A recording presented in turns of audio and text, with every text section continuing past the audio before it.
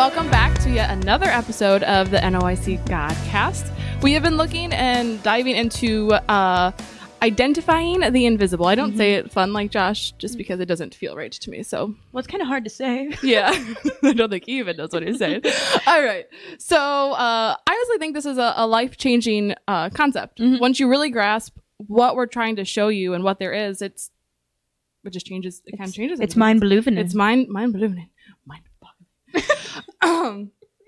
Sorry. So a good example of what this looks like in a real life situation is Noah, right? Yep. So God tells Noah to build an ark because there's a flood coming. The problem was that they had never seen a flood before. So does Noah do what he knows and what he can see, which is that there's never been a flood. Yeah. Rain, if any rain, there's not been that much rain. Yeah. So why build an ark? Yeah. Or trust God who already is in the flood. Or can see the flood. Yeah. Right. So what does Noah do? It's a spoiler alert, we kind of know this. But Hebrews 11:7 says, by faith Noah, being warned of God of things not seen as yet, moved with fear, prepared an ark to the saving of his house, by the which he condemned the world and became heir of the righteousness which is by faith. So being warned of God, things not seen as yet. Yeah. So how could God warn Noah of things not seen yet if God didn't see them? Yes. Right? Exactly. So that implies that God could see it. Yes. Noah could not, right? You're not just going to make up something and tell you, watch out for this, and then it never actually comes. Like, right. Or just like, no, there might be rain. I don't know what rain is. Right. So God seen it, but Noah couldn't. Yeah. And so we say God is everywhere and he knows it all. But I don't feel like we take that literally. Like, that's such a cliche, I feel like, that... Like, he sees it all. Yeah, he's everywhere. He knows everything. But, like, no, really. Yeah. Like, he really is everywhere, knows all, and sees everything. Yeah. Like, really. Well, I think if we actually believed that, our lives would be totally different. Oh, yeah. And between even just, like, our faith would be so much stronger. Because when he says something to us, we wouldn't be like, is it though? Right. But also in just our normal everyday lives, as far as, like, if we knew that he's seen it all, then we probably wouldn't do some of the things that we do in our lives. Right. So Noah couldn't see the flood, and everyone around him thought he was crazy for putting so much work and effort into this thing. Yeah. Like, why are you spending a good chunk of your life? This is really goofy. Like, you know what I mean? Like, what are you even talking about? Like, imagine... I'm going to come up with a really weird word because, like, they didn't know what a flood was. Right. Like, they had never seen that. Right. So we're talking about, like, we've seen floods. So, like, we're like, well, duh, he's building it for the flood. Right. But, like, think about, like, a Flurgenberg. A Flurgenberg's coming. It's coming.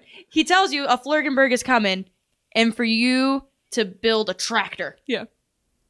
And, like... You're like, I gotta build this tractor. And everyone's like, oh, okay. Like, we've seen a tractor before. Right. Like, why are you building a tractor? Because of the Flurgenbergs. No one knows what that is. Like, what are you talking about? You know what I mean? Like the word flood and what it was didn't make any sense to them. It didn't. No recollection. Right. And so, but God could see it. Oh yeah. Right. Yeah. And so he told Noah, and Noah believed him.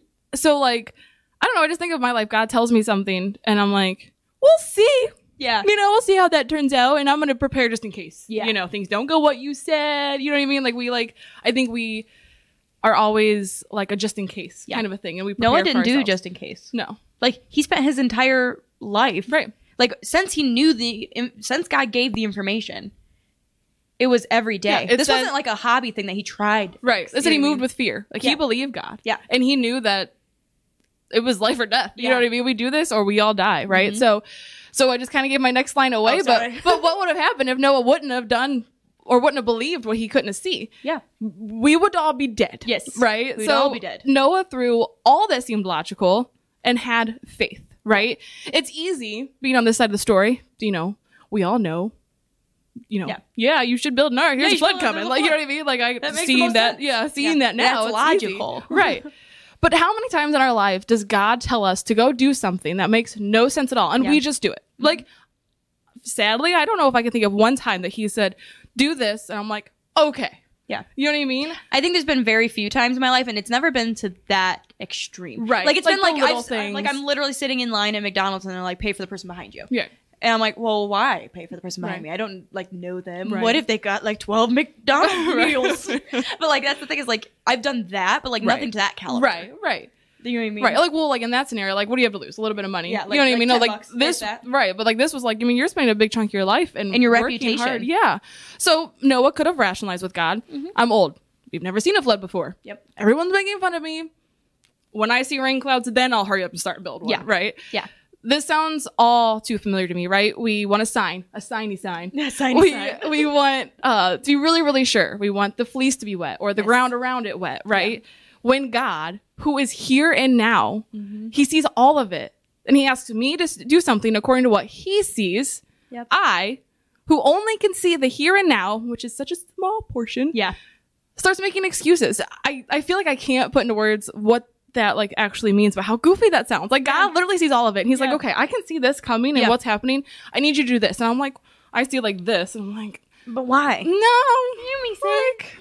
I'd rather not, you know? And then, so for Noah, had he done that, had he been like, well, we'll see, it would have been the end. Yes. You know, it would have been done. It would have been done. We would all because, well, think about that. Think about being in a place where God would give you that kind of responsibility. Right. Like, could you imagine? Because, like, this isn't a small thing. And it's not even like, we'll kill your nation. Right. We'll kill your family. We'll kill...